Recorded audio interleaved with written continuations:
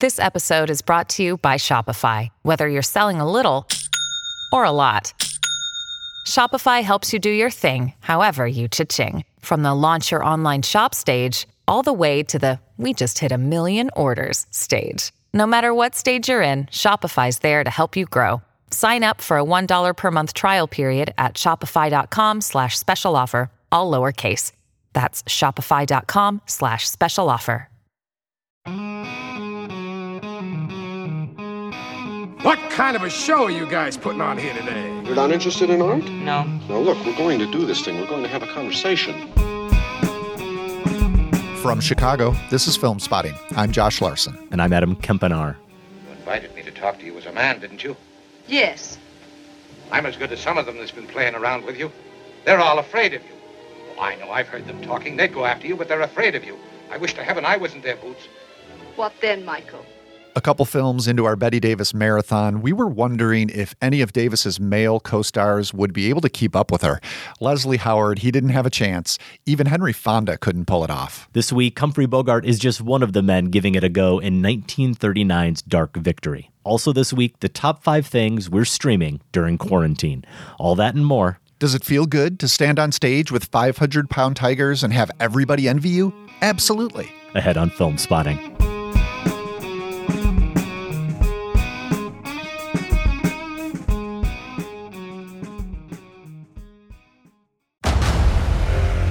Discover why critics are calling Kingdom of the Planet of the Apes the best film of the franchise. What a wonderful day!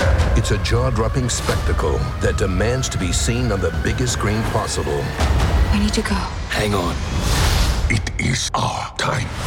Kingdom of the Planet of the Apes. Now playing only in theaters. Rated PG-13. Some material may be inappropriate for children under 13. Welcome to Film Spotting. You and I have been lucky, Josh. We've been able to quarantine with our families. Lots and lots and lots of quality time. Yes. Enough quality time for you to succumb to the gravitational pull of Netflix's Tiger King, Murder, Mayhem, and Madness. Maybe not my proudest parenting moment allowing the younger daughter to watch that series. That might have been a bad decision. Rethinking that one. Will Tiger King make Josh's top 5 things we're streaming during quarantine? We will find out soon enough. Also on the show, the third movie in our Bette Davis marathon. It is 1939's Dark Victory. We've seen Davis suffer plenty through the first 2 films in the marathon of human bondage. She died of tuberculosis, and then she was carted off to a leper colony during a yellow fever epidemic in Jezebel. Things don't really get much better for her this week in Dark Victory. Prognosis negative, Adam. Prognosis Indeed. negative. Well, we didn't get to this last week because his note came in after we recorded, but wanted to give a little time to it right here. A shout out to Film Spotting Madness godfather Mike Merrigan in Dover, New Hampshire. This was his brainchild, Film Spotting Madness, and Mike is also happens to be one of those people providing essential services during the pandemic. You've heard us at the top of the last couple of shows thanking such folks. We're sure there are many of you who are in our listenership, and turns out, yes, Mike is one of those. He works at an assisted living facility and has recently had to quarantine himself from his family, and that includes setting up camp in a tent in his backyard. So here's some of that note from Mike. I'm in nowhere near the situation many hospital workers are. I've been living apart as a precaution since I'm not able to social distance. It's the only way I can be sure I don't bring it to my girls who are safe at home. But I'm nothing special. It's the nurses that are the heroes right now. I'm doing fine, just being extra safe. If I could be so bold, perhaps you could suggest listeners support the Meals on Wheels COVID-19 Response Fund to help ensure a lifeline to the seniors in our communities. We have done that. Film Spotting was proud to make a donation and just to be made aware of the service at all. And we encourage you to do the same. If you have the means, we will link to that response fund in our show notes over at filmspotting.net. We thank Mike and everyone else providing essential services right now. Of course, the good news for Mike, he didn't lose Film Spotting Madness. That was you, Josh. Indeed. I don't think watching the latest Sandler Netflix movie in that tent would cheer him up. What is it? Dougie Doobie or whatever that thing was. Doobie Halloween. Oh, okay. Yeah, sure. How dare you? Close. Well, let's get to our top 5 this week. We are sharing the top 5 things we're streaming during quarantine. And we already heard from a listener, Jerry Romano in Seattle, who is going to suggest that maybe we could all be a little bit more productive and studious with our time, Josh. He says, sure, I can name great streaming options, but how about a streaming project that will improve your film history education? Now, that's something for Film Spotting listeners. Currently, I am reading a book on David Lynch's films, Lynch on Lynch, and watching, after each chapter, the film that Lynch just discussed. Reading my new favorite book on film history, The Movie Musical, by the amazing Janine Basinger, and watching as many musicals as I can that she so brilliantly illuminates. She is the one film writer I have come across who has the proper reverence for Fred Astaire. That might have been a little bit of a shot at us, Josh. I'm not sure. I'm love reading Fred Astaire. Love Fred Astaire. Not a shot at me. We love Astaire. I think we were just a little bit hard on him during a couple of those Stanley Donen films, right? Paired with Audrey Hepburn. Maybe that's what he's referring to. That's right. I'm reading an essay, Jerry writes, on film noir by Paul Schrader in the book An Anthology of American Movie Critics from the Silence to Today, and watching as many noirs discussed in the essay as I can. So fellow Film Spotting geeks, pick your own book about a favorite director, actor, genre, and focus your watching around your reading. Josh, were you, prior to reading this email, so inclined? Or have you been partaking in entertainment of the more, let's say, mindless variety? What's your top 5 like? Not quite as erudite as what Jerry is suggesting here, though I do want to say I love that book he mentioned, An Anthology of American Movie Critics. That was my number 1 film book when we did that list, I think, way back in 2015. So Jerry is on the right track here, and I'm jealous of this program he's envisioned because some of this sort of stuff we're doing, I think, with our Davis Marathon for the show. But yeah, when it comes to what we've been streaming, at night after all the homework and the work and dinner has been done and the family just kind of collapses out of necessity on the couch together, we're not turning, I'm afraid, to, the films of David Lynch together. So my list won't reflect this, though I do think it's a really great program that Jerry's come up with. Yeah, that all makes sense. And I will second that book, or at least the Schrader contribution to it, because he's probably referring to Notes on Film Noir, which is essential reading. And we're going to get to one of those actually in one of my choices here in terms of really understanding movies like The Long Goodbye and Chinatown. That Schrader essay is essential. And if I'm getting to some of that material, maybe I've been doing a little bit more solo watching than you, Josh. We'll see how family friendly our picks are. What's your number 5? All right, number 5, and yeah, this speaks to what we're talking about. These aren't all endorsements, I'm going to say, even though this is a top 5 list. It's more a record of how I've been spending my time. And that brings us to Tiger King at number 5, this documentary series on Netflix, mainly centering on Joe Exotic, the owner of an animal park in Oklahoma. He's on trial at the start of this documentary series. Starts right out with him being on trial for planning to murder a rival and an animal rights activist, Carol Baskin. And then the series retraces his story, goes back to the beginning, and introduces us to all sorts of victims and villains along the way. So ostensibly, this is about the big cat industry. That was one of the interesting things to me and kind of pulled us in as a family. But it turns out it also covers drugs. It also covers polygamy, sex cults. I mean, pretty soon here, animals are forgotten, and we spend a lot of time with truly awful people. I mean, abusive people, manipulative people. They're just vile towards others and animals. And it was interesting as more and more people watched this series, and I started to talk to others about it and online. Everyone that I spoke to, most people I should say, hit a wall after episode 4. And that one includes Joe Exotic's internet TV show. There's a episode of that has a doll meant to resemble Carol Baskin, which he essentially assaults with a sex toy and then shoots in the head with a real gun. And at that point, for me, the series sort of tipped from can't look away to maybe I can. Maybe I should. And we were ready to, it was kind of, as I said, as a family, we were like, do we really want to finish this? And then spring break hit. I think we got extra desperate, and there is that fascination factor. So we did end up finishing it. I can say, though, there is a lack of empathy, I think, in terms of this as a documentary project for anyone on the screen. they found a gold mine of a story here and essentially chased it for the most sensational aspects and forgot that animal angle and really don't see the people as anything but freaks. It is jaw-dropping. I mean, it just keeps hitting other levels. So if you don't need any sort of empathy in your docs, you'll probably be fascinated by this and glad you spent time with it. But I do sort of regret watching it. And yeah, going back to what I said at the top, B, our 8th grader, when we did take that break and we were talking about starting up again, she said, "Are we just going to keep doing this until we're all permanently scarred?" So that, again, kind of a clarifying parenting moment. And so proceed with caution when it comes to Tiger King. And you said, "Yes, we are, B. Buck up." No, start watching. I was ready to bail, and we just, parents don't always make the perfect choices, Adam. So just to clarify, just want to make sure I didn't miss this.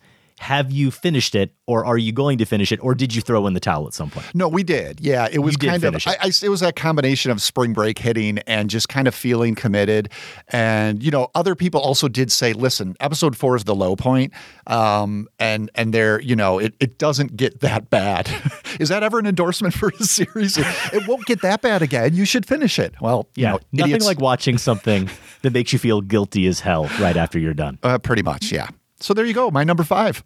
Okay, I have not taken the Tiger King plunge, and at this point, I just don't envision that I will. I think I'm just already tired of the discourse. It's as simple as that. Yeah, I can see that. It started with just the snarky tweets and the memes, and now we're into the full-blown regret pieces and the essays. Regret. Yeah, and people coming around to regret where you are as well. And I think I'm just going to give a pass to Tiger King. On the complete opposite end of the Netflix dial, you have my number 5. And I've broken these down into categories, and I think you'll probably find some resonance with these categories. Lots of people listening will as well, in terms of the types of content you're consuming and maybe some of the reasons behind it. So my number 5 is what I'm calling comfort food.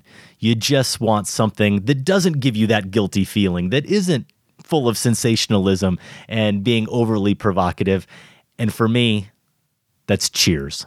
The series Cheers is on Netflix. It's on other platforms as well. And I kept seeing it pop up, and it caught my eye. And then what really did it is one night a few weeks ago, Sam, our producer, tweeted, "Skip intro on this episode of Cheers, Netflix? I think not."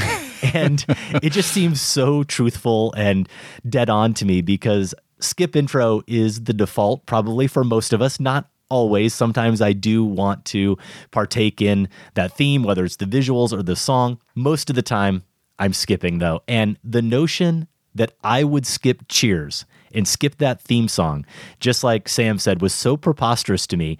It immediately made me feel nostalgic. Sure. And one night I just said to Sarah, let's turn it on.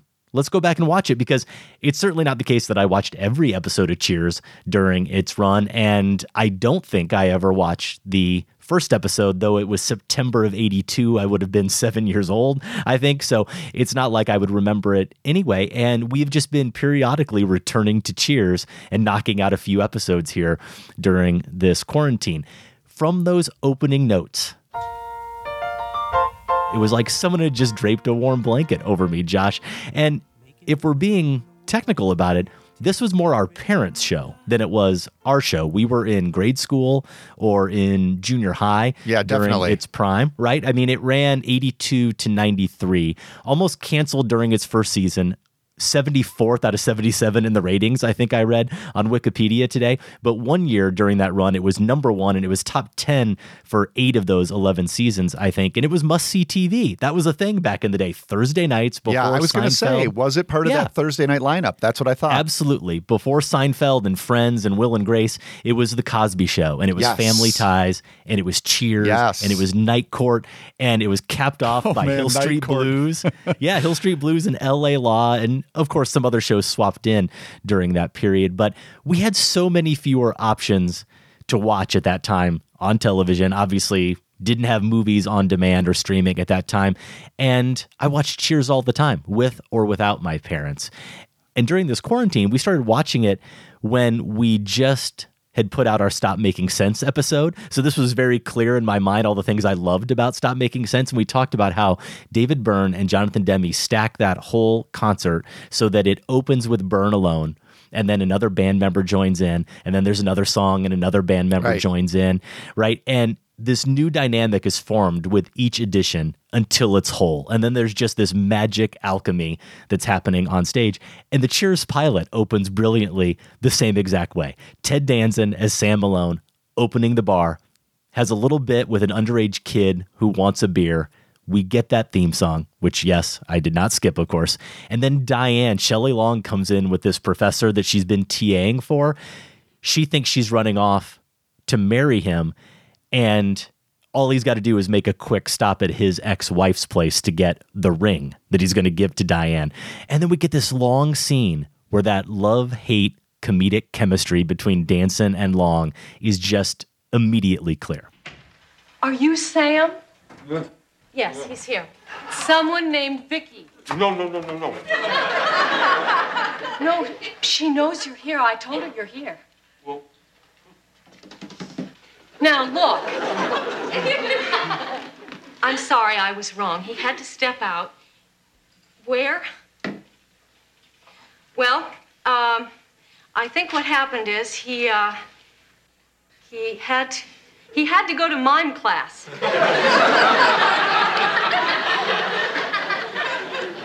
Yes, I'll take a message. You're welcome. Well?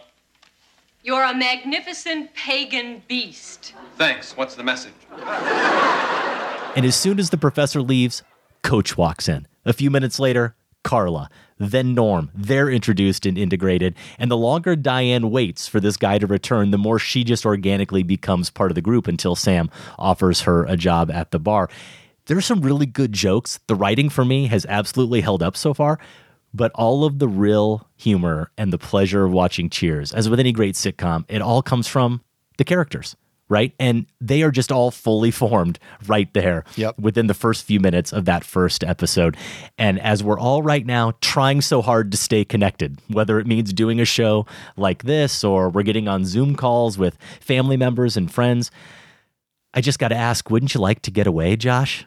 Sometimes you want to go where everybody knows your name. And the only place you can really do that right now is watching Cheers. At least that's how I'm vicariously doing it. I can see those drawings, the pictures that were part of the opening credits as you're talking about the song. And the way you describe the structure, that's my memory of almost every episode. That was part of the familiar, comforting rhythm is that you knew these people, each of these people that you'd come to really be invested in were going to show up at their appointed time, right? And that's just kind of goose the story too. And let me ask you this though about Cheers, because you're right. I remember watching it as a kid, probably, ducking into the room while my parents were certainly, oh man, did they love Hill Street Blues. They loved Hill Street Blues. We weren't allowed to watch that, right? And it was probably past my bedtime, I think. But yeah, I would catch snippets of it here and there. And I just thought it looked like the greatest place in the world. Had very little awareness what a bar even was. My parents weren't big drinkers. And so it just seemed like, to me, this kind of restaurant that people all knew each other and cared about each other. It wasn't until, the show went on, as you said, for so long, and I got older and continued to watch it, I realized, wow, I wonder how many of these people you could describe as alcoholics. And if they're, there's sort of a very, and I think the show was aware of this, I just wasn't aware of it, like a melancholy flip side to this community. So my curiosity is, having not revisited in decades, did any of that, how did that sort of strike you in the episodes you've seen? Is it aware of that? Is it kind of pushing that away? Or is that something I was kind of just imagining it as I became older and grew more aware of bar culture and things like that? I think that melancholy might be there as I get deeper into the series, but I think of it only really coming through in the character of Norm, George Wendt, who is at the bar every day and is just downing beers the whole time he's there. They make it seem like he's a guy who could just drink 5 or 6 within about 5 or 6 minutes, and that's a normal time for him. And there is something now maybe that's a little bit off-putting about that, his ability and his desire to want to escape from his life and his job so much that he just comes and sits there. But for right now, Norm is still a really great character and a really funny character, and all the jokes still land. I will also counter Josh and say that in these first few episodes, we get the backstory on Sam, which is that he was a drunk. He's recovering. Yeah. He's recovered. Mm-hmm. Yep. And at this point is someone who is still drinking the water or drinking the coffee, but works at this bar and is serving people. And you still, I suppose, get a little bit of that melancholy, but in a more thoughtful way, even with Sam. It isn't so much about glorifying that type of culture or consumption. That's what I mean. I don't mean to imply that it was something the show was ignorant of, or even that it's something that we should hold against it. I think it would be to its credit if the show acknowledged, and yes, I do remember that about Sam's character, so it's there, and definitely Norm would be kind of the focal point of someone who, like I said, there's just another side to this sort of the culture we're seeing. So yeah, you got me wanting to watch some more Cheers. We'll have to see if I can throw that into the rotation. I have a couple of picks that could definitely be comfort food picks as well, Adam. One almost literally higher up on my list, but my number 4 qualifies too, I think, and it's called World's Most Extraordinary Homes. So speaking of shows from our childhood, do you remember Lifestyles of the Rich and Famous, hosted by Robin Leach at all, Adam? I mean, of course. Okay, good.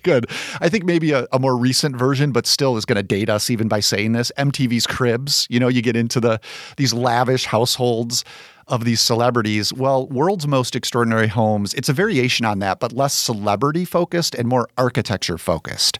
So one of the hosts is an architect, Piers Taylor, and then the other is a property developer and actress, Caroline Quinton. They're both British, so of course very charming. They've got a great camaraderie together, and they basically travel the world visiting these uniquely designed luxury homes. My favorite parts are when you get to see like the floor plans of these homes and how they were constructed. There is some nitty-gritty stuff here. Taylor, as the architect, he'll do some drawings and explain how these homes, fit the landscape, how they function, and I kind of geek out on that sort of stuff. These are really some architectural wonders too. There's an island cabin in Norway.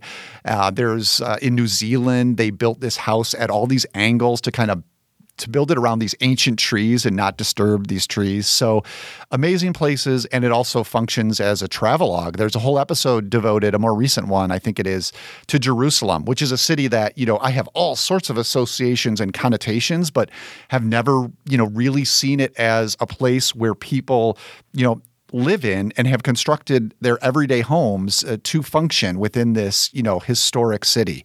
So yeah, this is a series, World's Most Extraordinary Homes, another Netflix one that maybe it's something about being trapped in our own house, which thankfully we're very happy with, but is not one of these houses.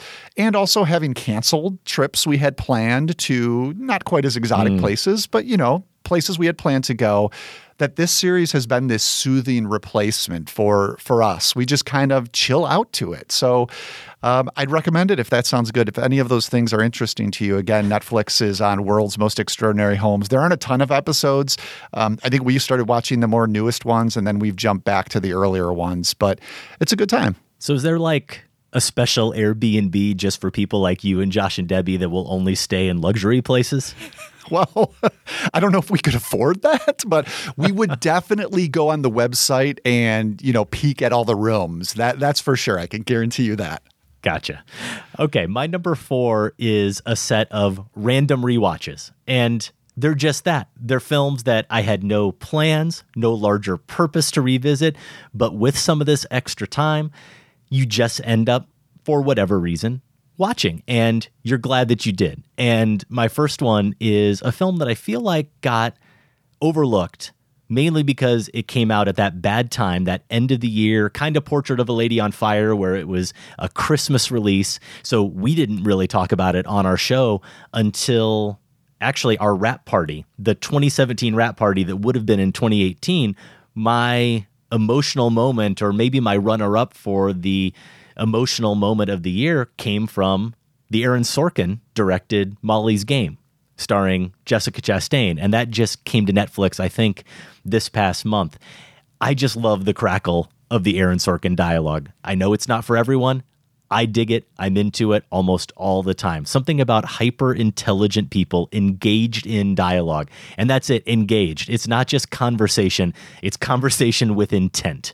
They're there to convince, to cajole, sometimes to express compassion. There is something about it that I find really compelling. And before we had some of these streaming platforms, Josh, it's the kind of film that had it just popped up on a Saturday or Sunday on TBS or on HBO late at night, I probably would immediately get hooked and I would watch it from whatever point it was at until the end every single time it came on. And now we just live in a different world where you do a similar thing, except you have to be the one to initiate it. So you can go to Netflix and be like, hey, I'm folding clothes now, or I'm going to do some work on the computer, but I want something on the TV to distract me every now and again. Molly's Game is the film for me. It's one of those films for me that I would just throw on and will throw on at least as long as it's on Netflix. The other one is the Alan Pakula masterpiece, All the President's Men. It's in the Pantheon, so maybe it's not eligible for this list technically, but this is a little bit of a different type of list.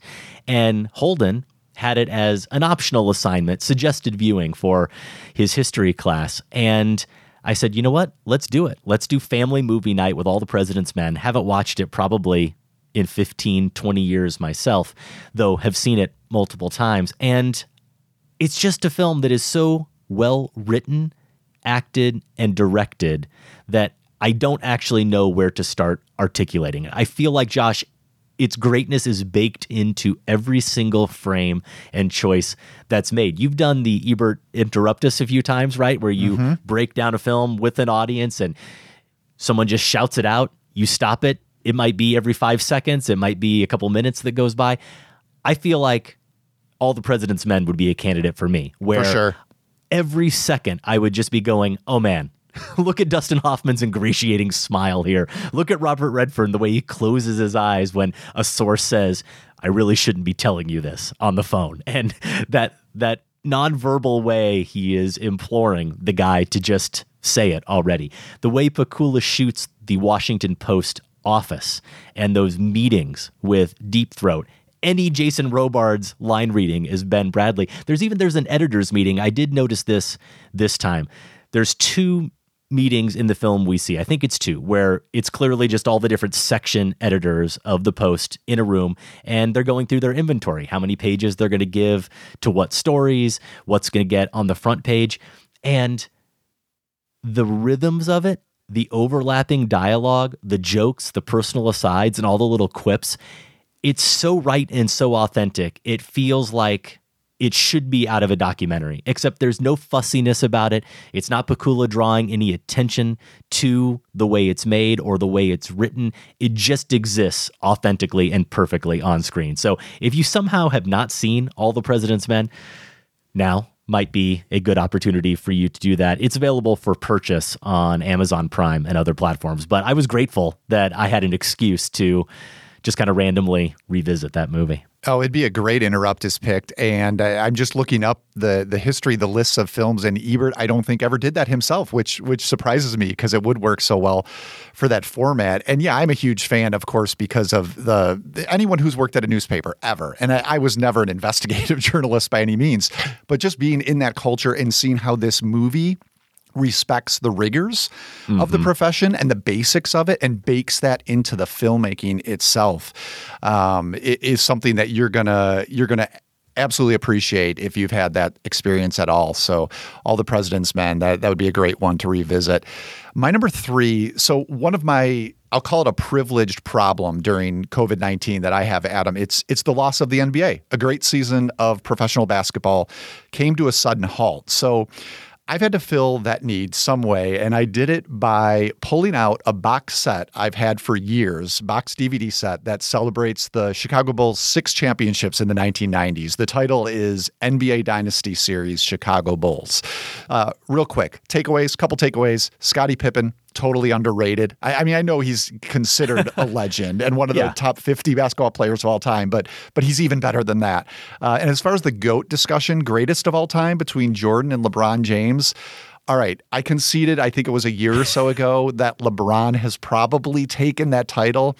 I'm more than willing to be argued dare out of you. that. I'm more than willing to be argued wrong as a Chicagoan. But one thing is for sure, after going through some of these DVDs, man, Jordan is so much more fun to watch. I mean, he spends so much time doing beautiful things high up in the air, way above LeBron's head would have been. So that's been just a blast to watch. Now, this is kind of a sneaky pick. You can't stream this DVD set. So I'll take this occasion as an excuse to mention that ESPN's 10-part Michael Jordan doc, The Last There you Dance, they moved that up. It was going to come out in June.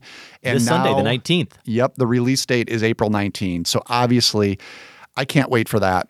Listeners, I can maybe loan you my Bulls box set because it isn't streaming, but otherwise, just look for The Last Dance this weekend on ESPN. I will be watching it. Yeah, I have not seen the set that you are watching, but I cannot wait for Sunday night when the 10-part doc starts. It's been this mythical thing that's been rumored to be in production or potentially in production for some time. Knew it was coming out, and ESPN wisely bumping that up. I think it's something that a lot of people just like us are going to be watching. My number 3, these fall under the category of blind spots. And in this case, there is a specific hook to it, Josh, though it wasn't by design. I'll explain. It's my unofficial/official Bruce Surtees marathon. So one day I realize I'm kind of running out of options in terms of things that are really hooking me on Netflix. And I know that there are some things I should get to, real cinematic blind spots that have been mentioned on the show over the years that I feel regret about, but they just seem heavy. I'm not ready for it yet. I need stuff that's under 2 hours. I can knock it out, and I need it to be reasonably entertaining. But I do still want to feel like I'm getting some homework done. I do still want to feel like I've crossed something off my list that I felt for some time that I needed to get to. So I went over to Amazon Prime, and one of the things that popped up happened to be Dirty Harry. The first Dirty Harry movie with Clint Eastwood. Don Siegel directed. And right away, I realized how stylishly shot it was. And so after I watched it, I looked up who the DP was, and I see that it's Bruce Surtees. And I think, yeah, I know that name. I can't really tell you what else he's done. I don't know much about his history or his legacy at all, but that is a name I've heard. And, I'll just file that away. Okay, so what's next? A couple days later, I go back to Prime. One of the films that pops up, Lenny, the Bob Fosse directed film about Lenny Bruce. And that really is one for me. I've always been ashamed because I adore, as you know, All That Jazz, Fosse's film. I like Cabaret quite a bit as well. And in the TV series Fosse Verdon, some of the making of Lenny pops up in that TV series. It, of course, pops up in All That Jazz as well. A lot of cutting to scenes of the Fosse alter ego Joe Gideon cutting the movie that would become Lenny. So it's kind of just been a joke for me that I've never watched this film. I decide I'm going to sit and watch Lenny, and I'm watching the credits, and whose name pops up as responsible for the black and white cinematography? It's Bruce Surtees. So then I decide, okay, well, this is just too convenient, too much of a coincidence.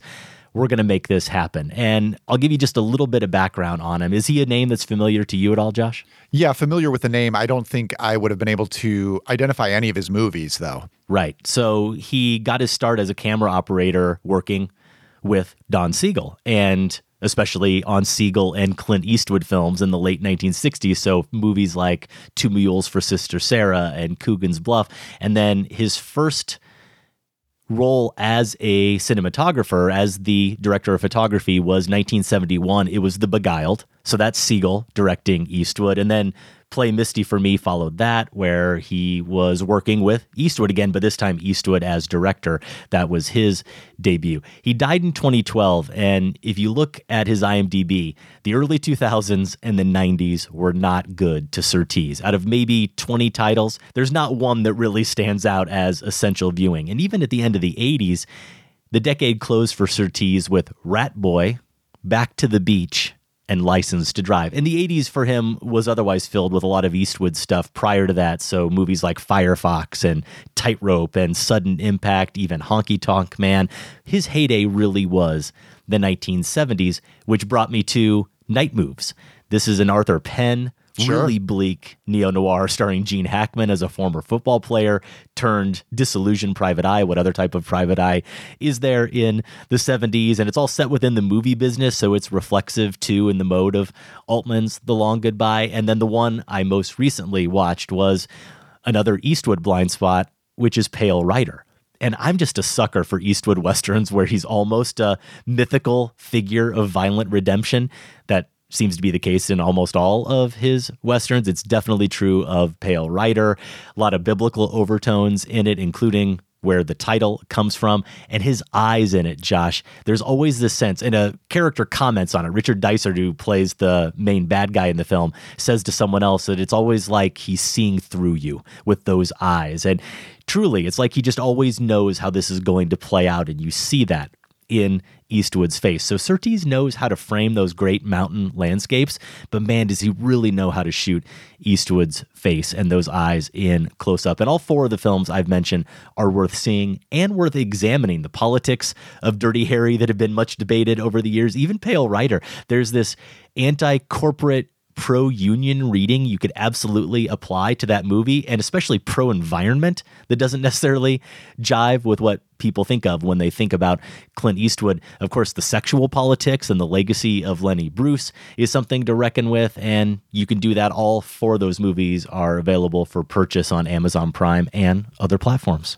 Well, I think there may have been a slight against License to Drive somewhere in there, which I don't know if I can let stand, Adam. I mean, come on. Well, I mean, I enjoyed it when I was 12 as well, Josh. I'm glad to hear that you did. I will say real quick, in terms of what's next for this marathon, because I am going to continue it, there are two more Eastwood, Siegel, Surtees films to watch, Escape from Alcatraz and the aforementioned Beguiled. I also do want to see the aforementioned Play Misty for Me. There's another Siegel-directed film with John Wayne, another Western, The Shootist, that I've always meant to see. And I know you've seen this one because you've logged it on Letterboxd. Surtees shot Sam Fuller's White Dog.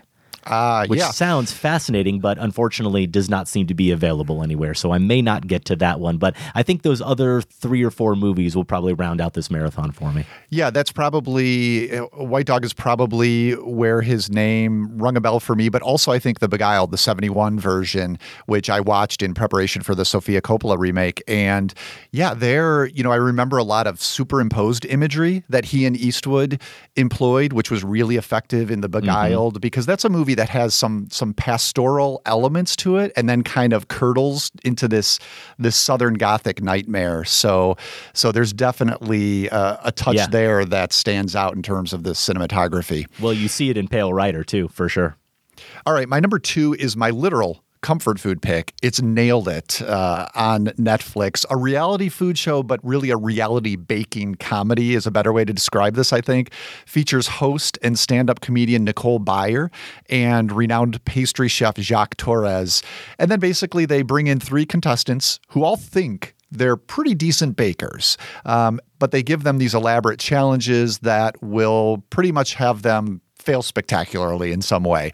The reveals of these finished products are just so fun. I mean, one example, there's usually a theme. So in one of these, there's a Moby Dick themed cake, but it just ends up looking more like the creature from Alien.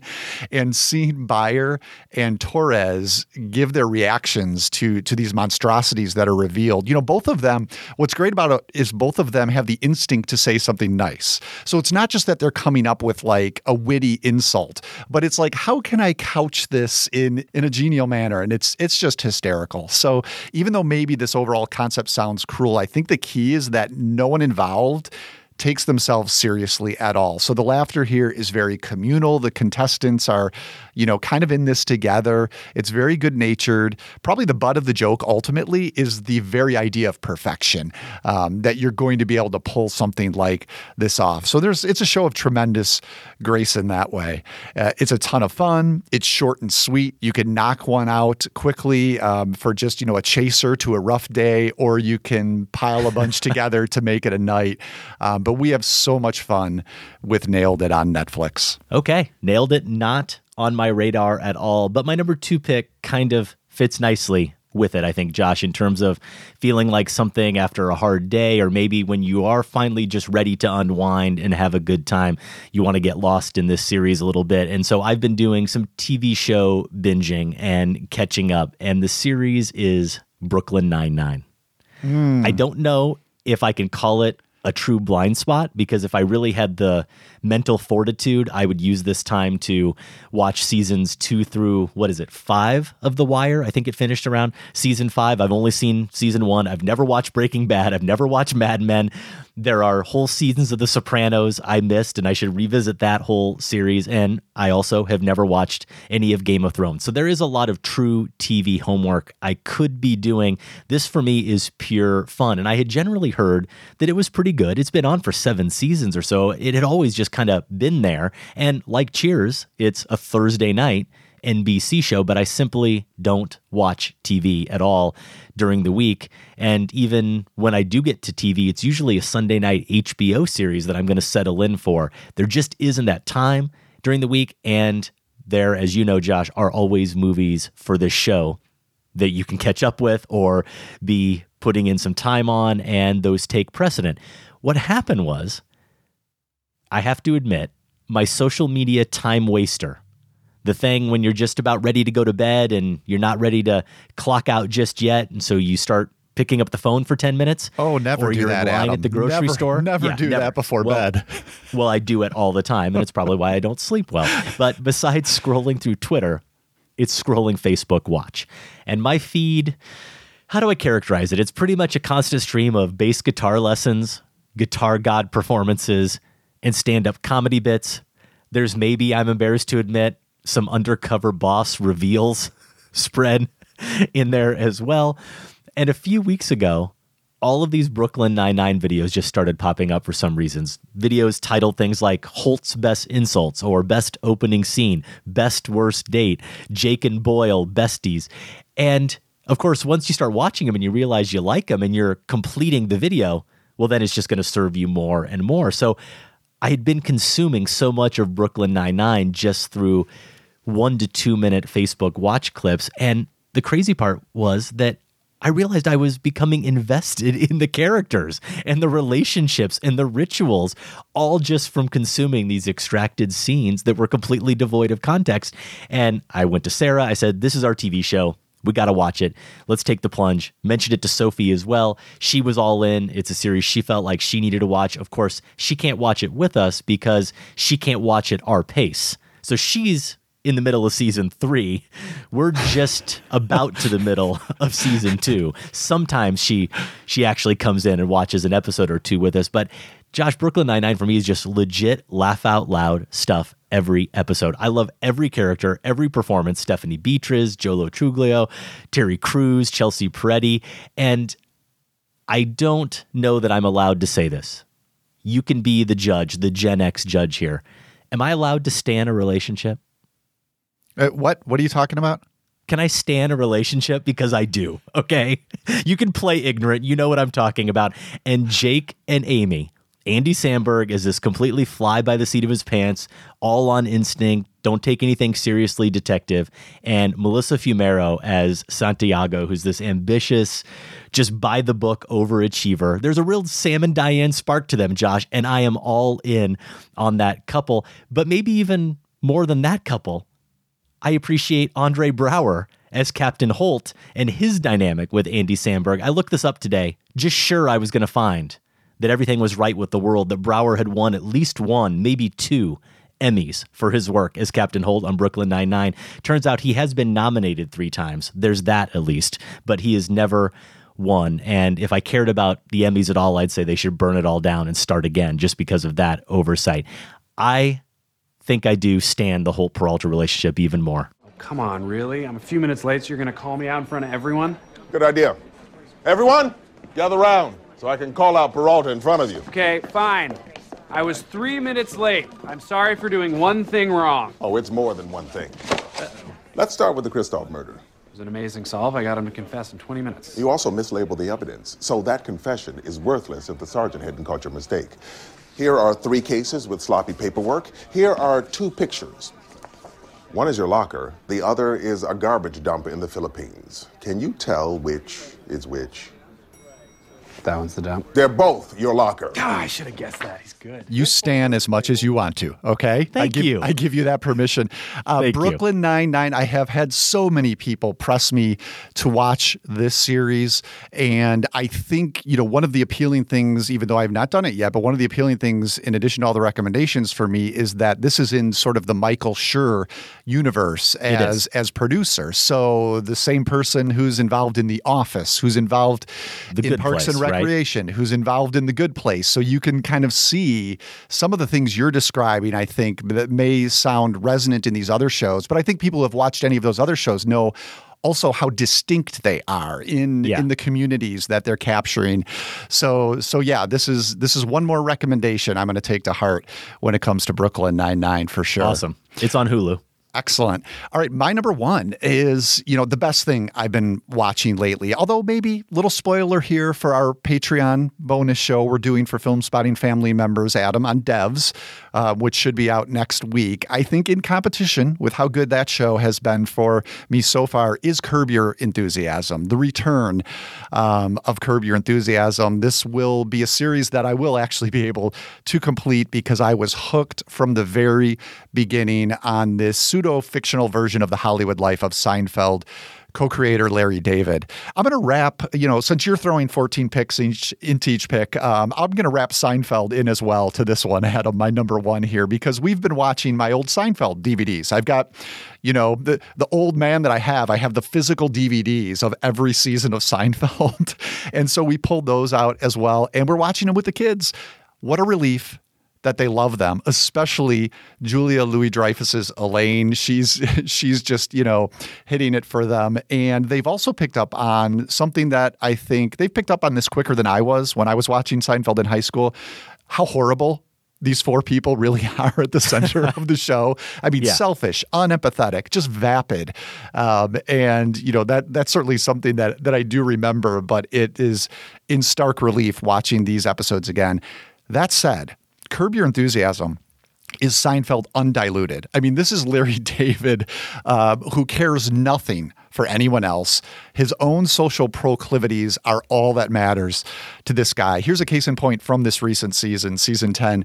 He wants to get out of a social lunch with somebody he doesn't like, he finds annoying. So he comes upon the idea, I'm going to show up at the lunch, and this is, somewhere in Beverly Hills, wearing a MAGA hat.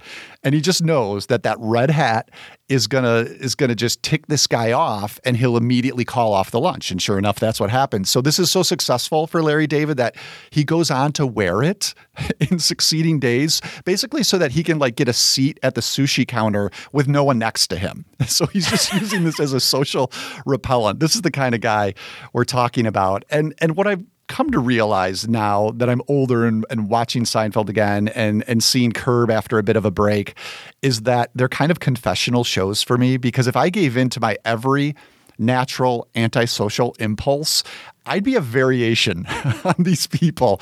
And so maybe it's not only very funny, but a bit of a personal cautionary tale for me to watch something like Curb Your Enthusiasm.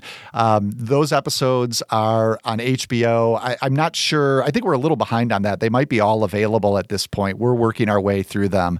But Seinfeld, of course, I'm not sure where that's streaming. Like I said, I'm doing the DVD thing with those. I wondered if you would be self-aware enough to call yourself out, to know that instinct lives within you. Oh, yeah. You don't totally act on it, but it's in you. Oh, it's there. It's lurking, Adam.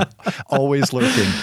All right. My number one is an appropriate one to close out this list, especially following all of your picks. You talked so much about how many shows and different movies you've been watching with your family. So I think a lot of us have been fitting in some extra family time around media. And for us, it has been a Studio Ghibli marathon, or more accurately, really a Hayao Miyazaki marathon. And this is a little bit of a cheat. Yeah, I'm sure you do. You probably did it already with your kids, right? Years ago? Yeah, well, I think it was only last year where we managed to see the last one, which was, oh my gosh, why am I blanking on this? It was his first. So yeah, it took us a while to see them all. I'm going to look that up. So it's the cheat only because, like your Bulls pick, you can't actually stream these, and that's really unfortunate. So instead of the number one thing I'm streaming during quarantine, it's the number one thing I'm watching during quarantine. And I suppose I'm giving a shout out to physical media, because you really can only watch these on DVD. And I said it really is a Miyazaki marathon because that's how Sophie presented it to me and the family, is wanting it to be a Ghibli marathon. But I knew there was no way we were really going to dive into the work of Isao Takahata, because I'm not prepared right now to traumatize my children, A, or B, cry in front of them, ugly cry in front of them the way I would if we watched that film. It could get now, rough. You won't appreciate this. And you hinted at this on our last show, I think, or a recent show, that you, of course, I'm sure, approached your family Miyazaki marathon with a real set structure. And you thought it through, and it had to follow a certain trajectory. Is that right? Not that one, but I'll get to one where I did take that approach. No, the Miyazaki has been a little more haphazard, and I'll just throw in real quick. We did finish up with his first one, Lupin III: Castle of Cagliostro. So we were kind of all over the place. What have you guys been doing? Yeah, that's what we're doing, and that's partly out of practicality. We're going with what's available, and I have ordered now the Miyazaki box set from eBay. So hopefully that will help with this. Right now, we've had to just go with what I have available on DVD, and it's really whatever Sophie decides next that she's most interested in seeing. And I'll say this came about because all my kids are kind of anime nerds. They're really into this video game series called Danganronpa. I don't know if you've heard about, but that's all they do almost. So, Adam, I stand for Danganronpa. Yes, I can tell you do by the way you pronounced it. Do I stand Danganronpa? Do you stand? I stand Danganronpa. Josh, it has to be natural. It has to be natural. It can't be forced. Okay. If you want to be the cool kids. You've shown us that. I know I have. So every Sunday night for the past 3 Sundays, we've watched a different Miyazaki film. Sarah participated in Spirited Away and then said, you know what? I think I'm good.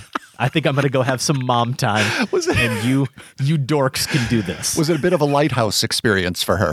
Exactly. So Spirited Away, followed up by My Neighbor Totoro, followed by Princess Mononoke. And I think we're going to do Ponyo next. And just looking at the last 3 we've watched, they're all similar, of course, and they're so different. I won't really get into dissecting any of them, but Totoro is the most straightforward, right? And tender. And the antagonist of that film was really just whatever sickness the girl's mother is suffering from that's keeping this family from being with each other. And then you go to Princess Mononoke, right, which is this huge, sprawling action-adventure eco-fable with battles and all these different factions that are warring against each other and all this maneuvering that's taking place. And I will say, I really like Mononoke. I've liked all the films so far, seen all the films before, and haven't been surprised by my reaction to them. I do feel like Mononoke might get a little too complicated for its own good with the spirit of the forest and what he turns into and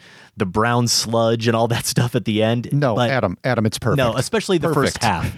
Especially the first half of Mononoke, Josh, I will give you, is perfect. And then you got Spirited Away, which is something a little bit in between, where it also follows a human girl and it's confined to this amusement park setting, but with this complex web of characters. It feels sprawling in its own right. And every single scene of Spirited Away offers something new and fantastically weird. I had forgotten how truly crazy that film is. It's really like a child's imagination. It's like just within the moment, organically, Miyazaki makes some association and then decides to have that manifest on screen. That weird thing or that idea just suddenly appears. And I think that really is the joy of that film. And every kid, as you would expect, has a different favorite. Quinn, who's maybe a little bit more aggressive and likes the action, loved Mononoke. Clear number 1 for him. Sure. Meanwhile, Connor, the kid who judges all the films on how cute the characters are, loves Totoro, can't get enough of My Neighbor Totoro. And I think as I look back, hopefully sometime in the near future, we're all looking back on this crazy time period. And maybe the only positive I'm going to take away from it was being able to have this experience of watching 4 to 10 films with my kids every Sunday night, because even one movie night per week prior to this was really difficult to pull off. And someday soon it will be difficult to pull off again. But we've had this opportunity. I'm going to take advantage of it. And I'm going to get to not only revisit these films, but I'm going to get to knock out some blind spots as well. I have 3 big ones with Miyazaki. There are a couple other ones, including Lupin that you mentioned, but the 3 big ones are Porco Rosso, Kiki's Delivery Service, and Howl's Moving Castle. Haven't seen those, so I'm excited that I'll finally get to do that as well. Well, the thing that's beautiful about these films, too, is think about the age ranges that you're spanning there with your own kids. Right. And including yourselves, and everyone is appreciating the experience. That's the beauty of Miyazaki. Yeah, maybe perfect is too strong for Mononoke. I'm fairly certain perfect applies to Totoro, though. I've actually never done. I've seen all of Miyazaki's films, so I could do the ranking on Letterboxd, and maybe I should get to that. My instinct is Totoro might be at the top, though. I think that's my favorite, but this is all good stuff. So yeah, we've kind of randomly done a marathon over the years, and like I said, finished up last week. The marathon we're in as a family right now is something we started way before all the craziness, but a Wes Anderson marathon for B, the 8th grader, because we were at that point looking forward to The French Dispatch, still looking forward to it. We'll see what happens with its release. But she had only seen Wes Anderson's stop motion films. So we thought, okay, she's ready. Our older daughter, we had showed about this age all of his films. So let's do that marathon. And I actually put up on Letterboxd, this is what I titled it, a suggested order of a Wes Anderson marathon for an 8th grader who has already seen his animated films and is looking forward to The French Dispatch. So, very specific. Yes, you asked if I had a method and a structure. Maybe not so much for Miyazaki. For this one, yes, we are quite purposeful. Well, that makes sense with Anderson's ordered world, doesn't it? That's what I figured. Yeah, exactly. So we're almost done with that. Next up is Darjeeling Limited. Then we're going to finish it off with Grand Budapest. And I would not be surprised if we do go back to Isle of Dogs and Fantastic Mr. Fox just for some bonus fun there. Yeah. So, well, I think I'm going to follow your cue, because I know that Holden and Sophie are ready for Wes Anderson, and I want to share Wes Anderson with them. So we'll see if I follow your order or not. Fantastic. Those are our top 5 things we're streaming during quarantine. Josh, do you have any other quick honorable mentions you want to throw out there? I think that's, Devs I've been watching, as I mentioned. I think that's pretty much everything I've been watching. So yeah, I covered it. Okay. 3 quick ones for me. As I do have an oldest son, Holden, who is obsessed with alternative histories. We have been watching, though we're behind on, The Plot Against America, the Philip Roth adaptation by David Simon that's on HBO. Another show that's my kind of just go-to TV series to turn on Netflix or Hulu and have it on in the background, but I have been enjoying, is Community. I didn't watch Community when it was on, save for a few episodes. I'm enjoying that. And another kind of random, not a random rewatch, but a random watch. One night, I saw Mississippi Grind, which goes back to Molly's Game a little bit. I'm not a poker player at all, but I am really fascinated by poker and people who play it well, and I like gambling movies. And this is the Anna Boden, Ryan Fleck movie that came out a few years ago with Ryan Reynolds and Ben Mendelsohn, and not surprising, they're both good in it. Ben Mendelsohn, very good in it. So if you've seen some of the other Boden and Fleck movies and like them, but didn't watch Mississippi Grind for some reason, like me, an A24 film that came out a few years ago and just didn't make it onto the show schedule, and I finally had a chance to see it and would recommend that. We would love to hear your picks. What are you watching during quarantine? Email us, feedback@filmspotting.net.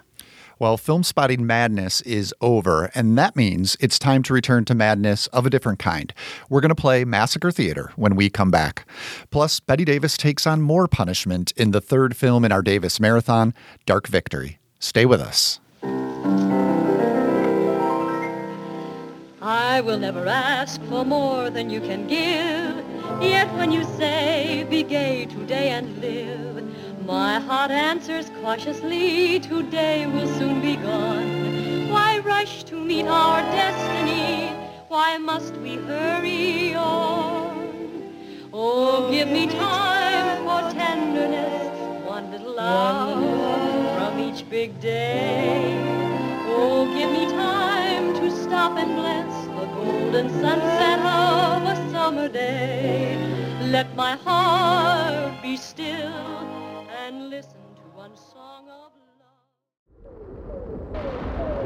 I have great respect for your profession, but the situation isn't yours to control, Will.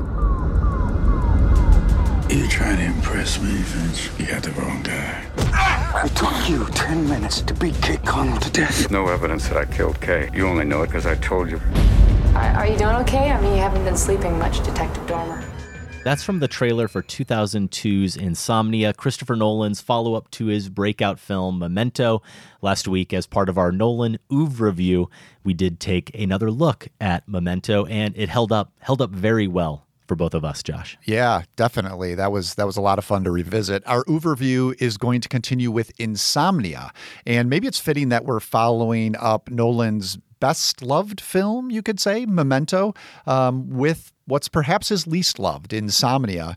I think it's a real exception in Nolan's filmography, considering it's a remake of a 1997 Norwegian film. I don't remember it all that well, Adam, but I do know that I saw the original, and I know in my review of Insomnia at the time referred to it as far superior to Insomnia. So we'll see what I make of Nolan's film this time around. Yeah, and I understand where Sam is going. I think suggesting in our notes that Memento might be Nolan's best loved film. Maybe that's just coming off of our enthusiasm and passion for it last week. Probably The Dark Knight, his most loved. It's probably his most popular. I mean, just by nature of its genre, right? But you've got Memento number one, and it's after a viewing, it's sitting there still. So yeah, definitely a lot of big fans of Memento. Along with that review of Insomnia, we will have a review of something else, at least one something else. There's a few different options we've been kicking around. There is a new movie coming out at home on demand, Justin Kurzel's The True History of the Kelly Gang. It stars George Mackay, Russell Crowe, and Nicholas Hoult. That does come out on VOD next weekend, Friday, April 24th. St. Francis is a feature debut that's been getting some good reviews. It's currently available to rent on demand. And Blow the Man Down, which is another feature debut and another possible Brick nominee from directors Danielle Crudy and Bridget Savage Cole. That one is on Amazon Prime, and I think you've already seen it, Josh, and we might just get to some kind of Brick roundup next week. Take a look at some newer films that are from newer directors. Yeah, that sounds good. And in case we do heading in the direction of Blow the Man Down, I won't say so much, except I'm definitely positive on it, and definitely it would fit as a Brick nominee. So we'll see what direction we end up going there.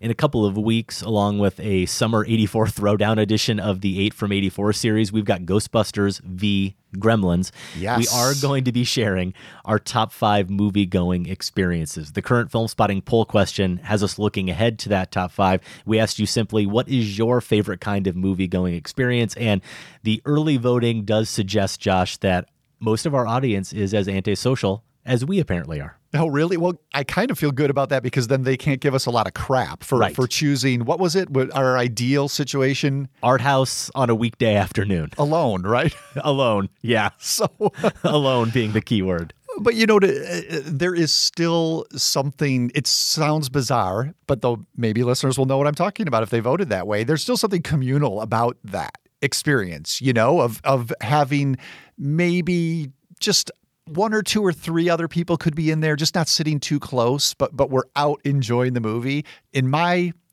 Larry David mind, that's communal, right? Yeah, absolutely. We'll go with that, Josh, and stay tuned, I suppose, to see what exactly we decide to dive into next week. We do often have movie passes to give away here on the show. We're usually pushing you to our events page. Obviously, with theaters currently closed, we don't have that, but we do have some digital passes to give away to a movie that came out last year, The Rhythm Section. It's out now on digital. It's a film from the producers of James Bond. It's a spy thriller starring Blake Lively and Jude Law, and the film is loaded with behind-the-scenes bonus content and tons of deleted scenes. That content does vary by account, but you can buy The Rhythm Section today on digital and watch it at home tonight. It's rated R, comes from Paramount, Josh, and yeah, we're talking about things you can stream or watch at home right now. How about watching something that you don't have to pay for? We will give you that movie, The Rhythm Section, for free. I think we have 5 codes to give away for that. All you got to do is email us, feedback@filmspotting.net with the rhythm section in your subject line, and we'll pick 5 winners at random. Good deal. We want to give a quick note here for our sister podcast, The Next Picture Show. They are still chugging along as we are recording remotely. And as you probably know, Next Picture Show always pairs a recent release with a classic. Hosted by Tasha Robinson, Scott Tobias, Keith Phipps, and Genevieve Koski. And this week it's part 2 of their Homesickness pairing. So that is the new film, Swallow. It's the feature debut of Carlo Mirabella Davis. And of course, they previously looked at Todd Haynes' Safe as the pairing there from 1995. So Safe and Swallow, the subject films of The Next Picture Show. You can find new episodes every Tuesday at midnight wherever you get your podcasts, and get more info at nextpictureshow.net. Over on our Patreon page, we just couldn't let Madness completely go. One final matchup. We took the winner of Madness proper, Bong Joon-ho's Parasite, according to our listeners, the best film of the 2010s, and put it up against the winner of the Film Spotting Invitation Tournament, Celine Sciamma's Portrait of a Lady on Fire. So 2 of the best films of 2019, arguably the 2 best films of 2019, making their claim as the best films of the 2010s. And we posted that poll on our Patreon page, but it is open to everyone. You don't have to be a family member to partake in the tomfoolery. The voting will close on Monday, April 20th at 10 a.m. The voting so far is playing out as you might expect, Josh. Parasite is winning. It seems that Portrait's run has come to an end, but really excited that it won the FIT, and well-deserved, of course. Yeah, why did you have to proceed? Go ahead and set up my beloved Portrait for a drubbing by Parasite. I know. I mean, and this is, this to show you how close this is for me to have to choose Portrait of a Lady on Fire, my number 2 film of the year, and Parasite, my number 3. So that's what I'm trying to decide between here, Adam. Well, we really just wanted to torture you, and we've succeeded. Sure. But actually, a listener suggested it, though I think Sam and I were already rolling the idea around in our minds. We felt like it was something we just had to do. And I think part of it was, at least for me, I wanted to see how far that Portrait of a Lady on Fire run could go.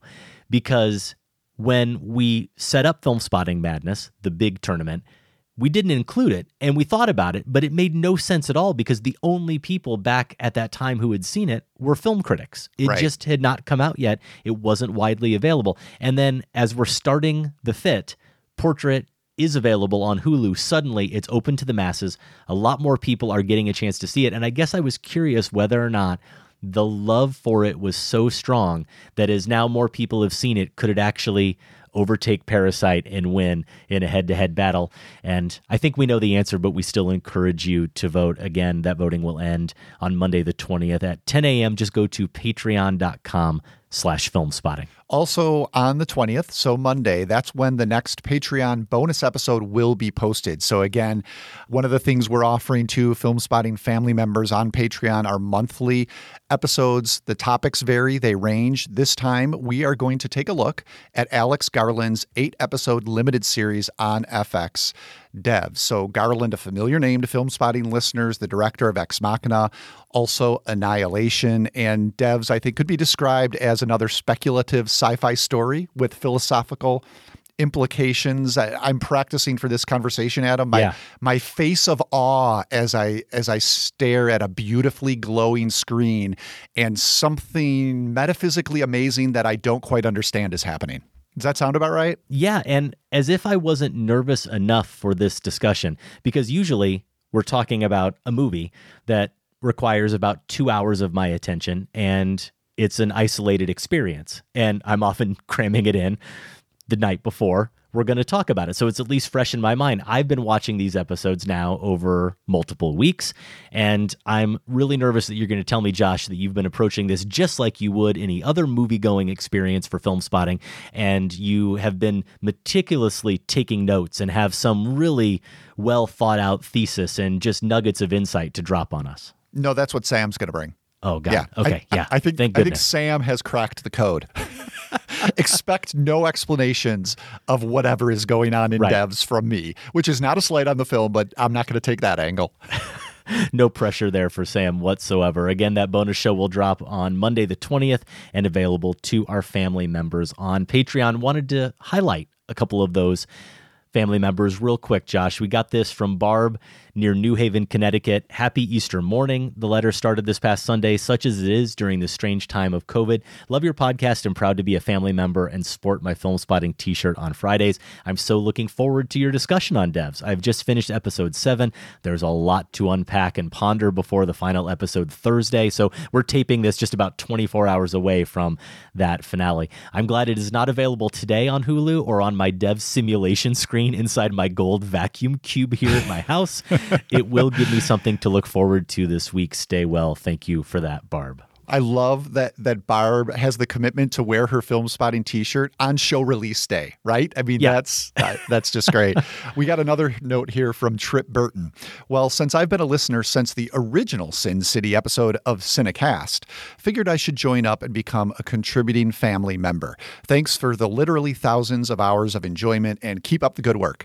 It's been a while since I've been to a meetup, but hopefully I will see you at the first post-quarantine Film Spotting event. Oh, man, doesn't that sound Can't wait, good right now? Yeah. Yes. It does indeed. Thank you, Trip, for that. Again, patreon.com/filmspotting is where you can sign up. We don't know yet what we're going to offer for that May bonus episode, but we're going to give our family members 3 options, and they get to decide. They were the ones who chose Devs, and at least for us, they made a good choice. I know Sam has struggled a little bit more with the series, at least early on, and we will hash that all out in our conversation about the series. Maybe get some listener input as well. I know there are some really smart Film Spotting folks out there who can explain it all to us, Josh. Oh, good. That sounds like that's what we need. All right. It's time for, you remember what this is, Adam? Massacre Theater? What? The part of the show where we perform a scene and you get a chance at winning a Film Spotting t-shirt. Margaret just doesn't miss performances. If she can walk, crawl, or roll, she plays. The show must go on. No, dear. Margot must go on. It is time for Massacre Theater. The good part is we can't forget how to do something we didn't know how to do before. Yeah, exactly. I mean, there's really no pressure to catch up to the excellence, excellent bar we set. I think it will become fairly clear to our listeners what the tie-in to this week's show is. And I think all we'll say is that we took out the names for the most part, at least the 2 names of the characters in the scene, in order to maybe make it a little bit more difficult. But otherwise, we're going to dive in. Josh, you started off. Are you ready? Let's give it a go. Okay, and action. That man sweeping up over there. Does he work for me? I mean, have you seen him before? His name's Nick, something like that. Why is he looking at me? I don't know. Fire him. And make sure they use damp brooms from now on. Respiratory diseases are expensive, and I don't want a bunch of damn lawsuits. Okay, but can we at least proceed with the instrument panel we discussed? The tool shop's ready to go. No, I want to see the blueprints again. The deadline is now completely unrealistic. At this rate, the war is going to be over by the time she's done. Now I need you to help consult on vital decisions, and you're off dealing with movies. You got 1,000 damn workers waiting for you to make a decision here. Take it easy, all right? I understand you're under a lot of pressure, but it's going to do me no good if you crack up on me like that, all right? Look, take a couple hours off, all right? Relax a little bit. Okay. See your wife. Okay. Show me all the blueprints. All right. Show me all the blueprints. Show me all the blueprints. I'm serious now. Show me all the blueprints. And scene. So let me get this straight. You want to see all the blueprints? Every single one. The beautiful thing about having to do this show over remotely, where there's sometimes a little lag, Adam, and you break up a little bit, I don't think it really affects our performance. Funny how that works. We're really dialed in with each other and not in our own heads at all, are we? If you know what film we just massacred, email the movie's title along with your name and location to feedback@filmspotting.net. Your deadline is Monday, April 27th. The winner will be selected randomly from all the correct entries and announced in a couple of weeks if we get those damn blueprints. I'm 23 years old, an only child. I weigh 110 pounds stripped. I've had measles, mumps, and whooping cough all at the proper ages. I believe I have no congenital weaknesses. Shall I go on? Yes, please. My father drank himself to death. My mother lives in Paris. That was Bette Davis sharing her medical history with George Brent in 1939's Dark Victory. It is the third film in our Davis marathon. It follows 1934's Of Human Bondage and William Wyler's Jezebel from 1938. In Dark Victory, Davis plays an heiress in the Davis mold. She's willful, she's wild, fast-living, hard-drinking, and then she is diagnosed with a fatal brain tumor. Now, Davis received her fourth Best Actress Oscar nomination in 5 years for Dark Victory. And the film itself, which was directed by Edmund Golding, was nominated for 3 Oscars, including Best Picture. And that was a crowded field, Adam. The 1940 Best Picture candidates, Ninotchka from Ernst Lubitsch, Capra's Mr. Smith Goes to Washington, William Wyler's Wuthering Heights, John Ford's Stagecoach, little movie called The Wizard of Oz, and another small picture, and the eventual winner, Gone with the Wind. The Best Actress award went to Vivien Leigh. So yes, a highbrow field there. Truly an honor to be nominated among that bunch with Dark Victory. Let's go to Nathaniel Myers, the professor, who's been helping us set up each of our discussions in this marathon as he has done for others, and see how Dark Victory landed for him. Hello, Adam and Josh. Following the thrilling ambiguities presented by the previous marathon film Jezebel, as well as your heady discussion of that film, I found 1939's Dark Victory to be a considerably more staid affair. That's not necessarily a value judgment, though the film does open itself up to some critique, I think. The way the wheels of the narrative, for instance, spin on a series of dramatic ironies where we, the audience, know more than the characters do, often results in some situations and some writing that, for me at least, tended to pluck at our heartstrings just a bit too forcefully. While I'm not quite as allergic to melodrama as some, Dark Victory does lay it on a bit thick. Still, if the film manages to convey moments of poignancy, it does so thanks in part to some of its performers, like Geraldine Fitzgerald as Judy's impossibly kindly friend Anne, and George Brent as her impossibly saintly doctor-turned-husband Frederick Steele. And it does so thanks in part to moments that I found, for whatever reason, to play a bit more honestly.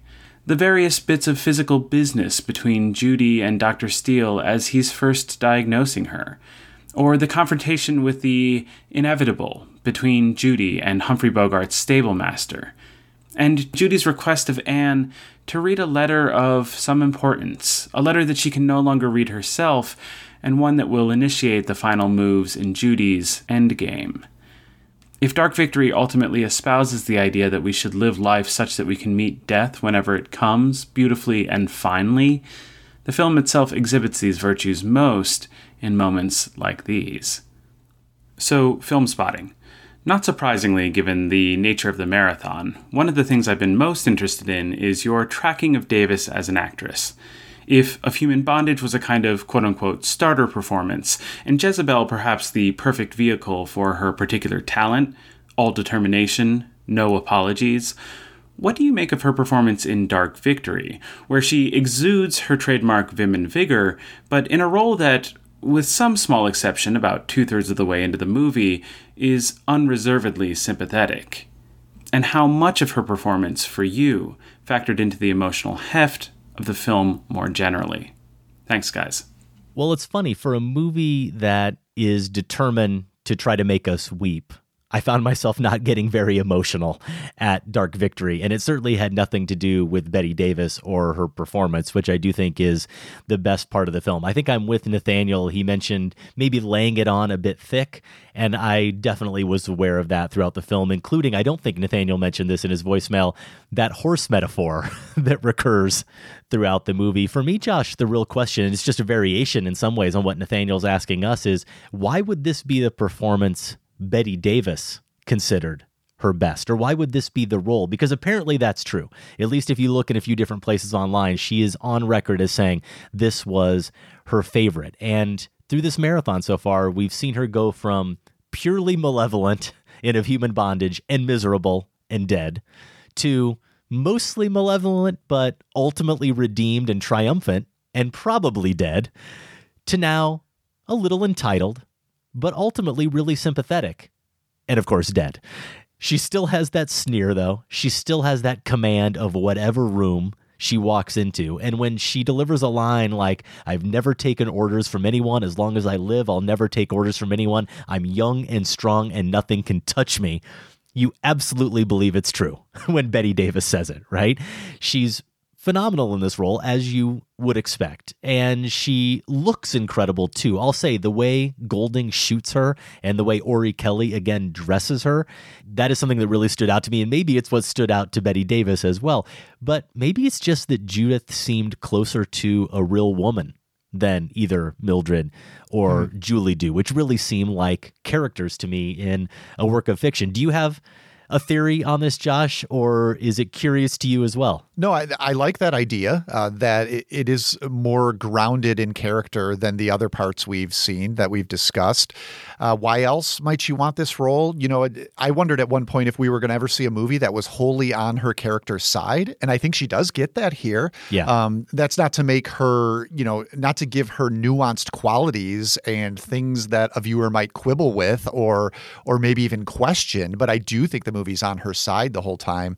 And I think, you know, Nathaniel is right that this is certainly a higher register of melodrama, but that might also be Davis's register. I wonder if, you know, melodramas, that's a genre that I've come to appreciate the more of them I've seen. I don't think I'm personally wired to respond to them on my own, but I've begun to appreciate them. And I think what has helped me in this case might actually be Davis's performance. And it might also be because it's matching well with what she does best. I think it's very similar to Jezebel in the sense that the movie gives her two modes. It depicts her character in two modes, right? And both, Davis is very good at both. But in one, she's held back just a little bit in one mode. And we see that at the beginning of Jezebel, and we see that also here. And then at some point, in both films, she gets unleashed. We talked about when Press shows up at the plantation in Jezebel and she realizes that he has gotten married, and she's going to have to come up with a new plan. And here she is similarly unleashed when she uncovers this ruse, this really terrible ruse. Terrible. It's, you know, reminds us. It's interesting, though. We say that, but think about how, and obviously there are cultural differences at play here, but think about the Lulu Wang film from last year, The Farewell, where they choose to deceive their grandmother about her health situation. And again, different culture, being in China. And so there is that to take in mind, but mostly people saw that film as something that was a generous choice. And, you know, there were others who thought it was questionable, but here it's really comes across as a bad move on the part of her. Just the fact that her best friend is involved, you know, and this doctor who she has come to trust. Well, when she discovers that, that's when we get what I've come to think of as the full Davis. You know, that's where that line I referenced at the top, prognosis negative, that she pulls out. I mean, she delivers this at lunch. Well, I think I'll have a large order of prognosis negative. And it's her eyes. She lets those eyes loose, and it is thrilling. And I think when you have seen a couple of performances now, I'm at least kind of hoping for that moment, even though it's probably going to be the most melodramatic moment in the picture. For some reason, Davis, I think, is wired for that. Mm-hmm. Yeah. Sam actually slacked me today and said that weirdly, Davis reminded him of Prince in Purple Rain. And you know what? He's not wrong. He described it as just this. I got to hear more about this. Well, he described it as just this life force that the screen can barely contain. And I think that's true of Davis for sure in this movie. But I think it really is specifically those eyes as well, like in the scene you just talked about. Prince on stage, I guess he's talking about, which I can see then. Yeah, Prince on stage for sure. So for me, though, that does tie into what I think is special about this performance. And I think Nathaniel mentioned some of the physical bits, and sensual might be the right word, but I'm actually just going more for tactile and more grounded. And the way we see her early on, Josh, when she is first meeting with Dr. Steele, who's played by George Brent. We're seeing him again after his turn in Jezebel. I think he's very good in both performances. And they're talking, and he's very close to her, but as she's getting a little more nervous and a little more wound up about her situation, and you see some of that fear creep in. She's touching this like leather chair, and you just watch her digging her claws into it. It's like, at the time, it's as if she just has so much energy that she has to channel it into something. And in this particular moment, all she can do is channel it into the chair. And she's touching her dress a certain way later in the hospital room, pre-surgery, same nervousness and fear. And she gets the hospital gown that she's wearing, and then the one she brings that the doctor puts around her. And the way she just very subtly keeps pulling at that dress long after they've stopped talking about the dress itself or the gown itself, she's still pulling at it in a way.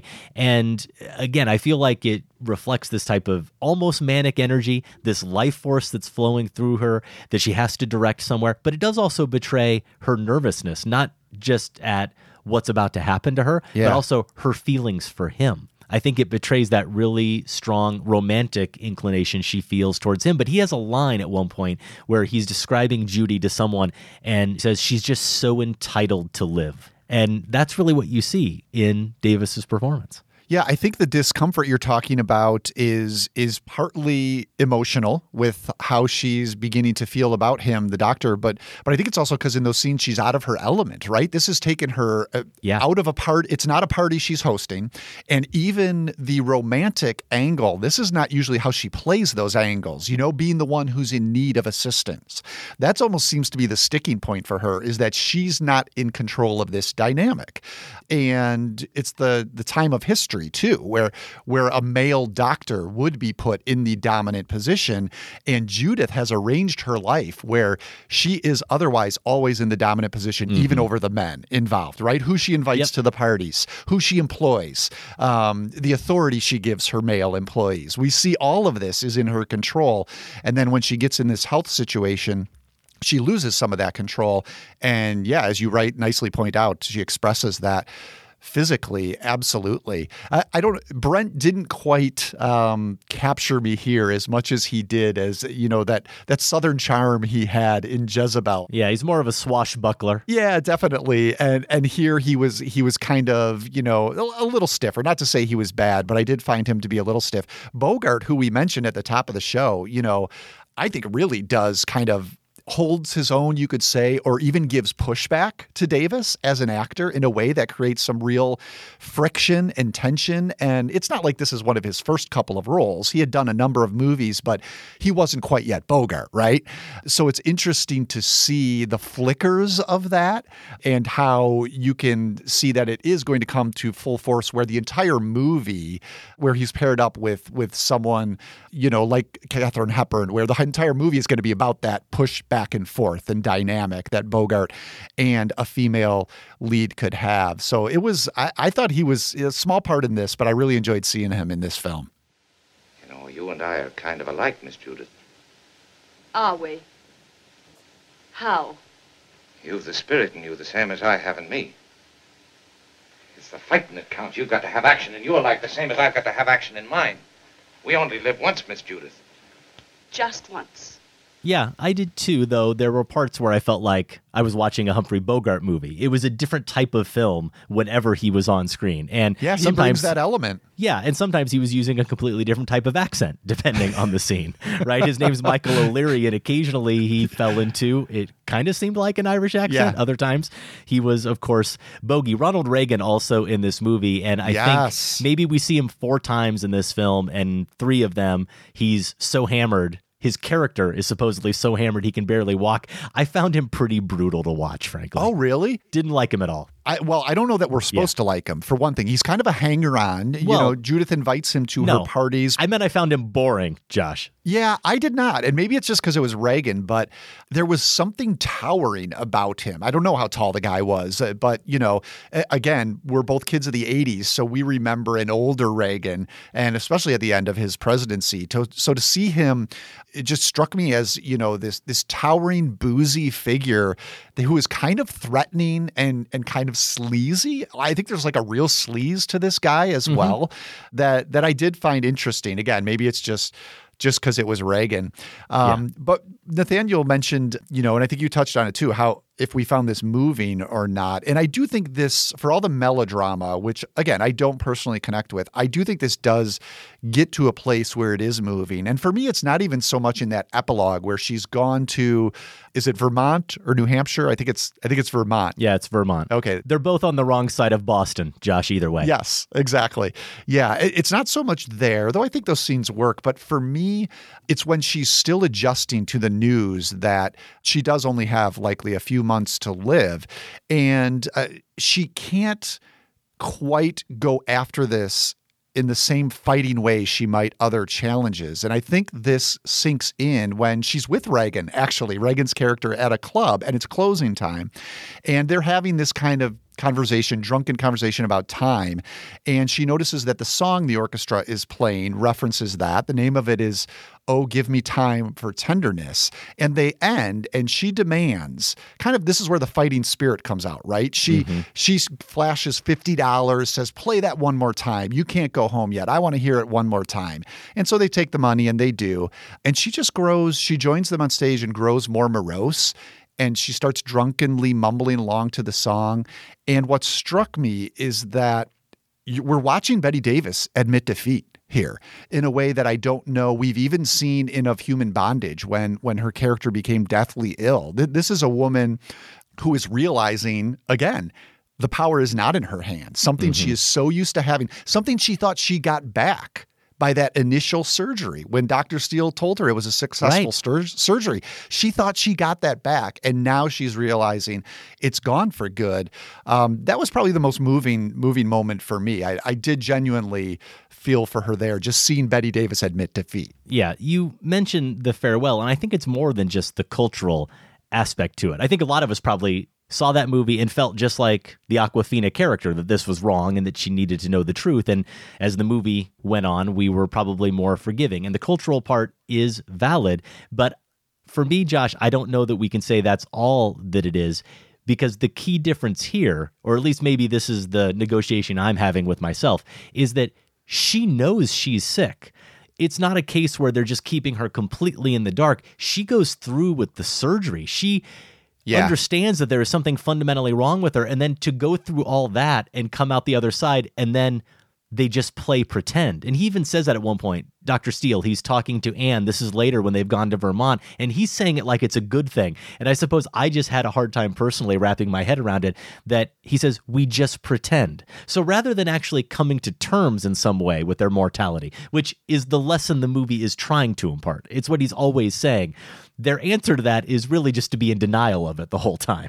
And I've clung to things in melodramas that are probably way more absurd than that, but there was a part of me that never completely got over both he and her lying to her in that way, and not just coming clean about the reality of her situation, especially after the irony, Josh, of she's the one early on who says, let's just pretend it's not happening. I'm just going to go on with my life. I'm going to keep smoking. I'm going to keep drinking. I'm going to keep playing cards and riding horses, and I don't need to know any of this. Don't tell me what's wrong with me. And he's the one who says, you have to face it. You have to face it. Right. And then they switch places. That's the irony. Yeah, and changes his mind. So for you, it's an issue, because I think the movie believes they're making the wrong decision, but for you, it's almost more about plot contrivance that those people would have made that decision. Yes. Okay. I can see. Yeah, I can see what you mean by that. Now, we've mentioned Golding a couple of times as director.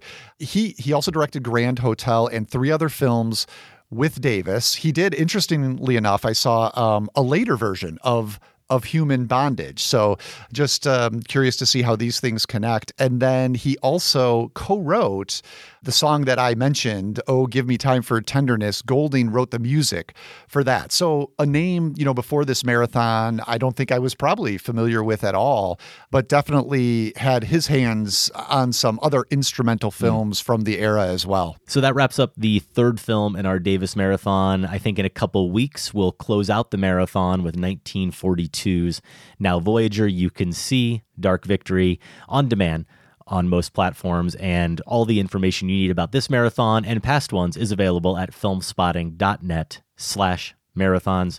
Josh, that is our show. We are wrapped up for another week. Really good to do the show again. even under somewhat strange circumstances. Thank you all for continuing to listen. If you want some community, find it on social media, where Adam and I are both on Facebook and Twitter. We'll be there. Adam is at Film Spotting. I'm at Larson on Film. And over at filmspotting.net in our show archives, you can find reviews, interviews, and top fives going back to 2005. You can also vote in the current Film Spotting poll there. We're asking, what is your favorite kind of movie-going experience? To order Film Spotting t-shirts or other Film Spotting merch, visit filmspotting.net/shop. And to subscribe to the weekly Film Spotting newsletter, go to filmspotting.net/newsletter. Out on digital this weekend, A White, White Day. This was Iceland's official Oscar submission, making its North American theatrical premiere via the Gene Siskel Film Center's virtual cinema. Also, The Booksellers Out, a documentary about New York's book world, also available this weekend through the Gene Siskel virtual cinema. We will link to those in our show notes at filmspotting.net. Next week, we will have the third entry in our Christopher Nolan oeuvre review. We'll talk about 2002's Insomnia, and we'll review something from 2020. We'll see. Film Spotting is produced by Golden Joe Dassault and Sam Van Halgren. Without Sam and Golden Joe, this show wouldn't go. Our production assistant is Kat Sullivan. Thanks also to Candace Griffiths and the listeners of the Film Spotting Advisory Board. And special thanks to everyone at WBEZ Chicago. More information is available at WBEZ.org. For Film Spotting, I'm Josh Larson. And I'm Adam Kempenaar. Thanks for listening. This conversation can serve no purpose anymore. Goodbye.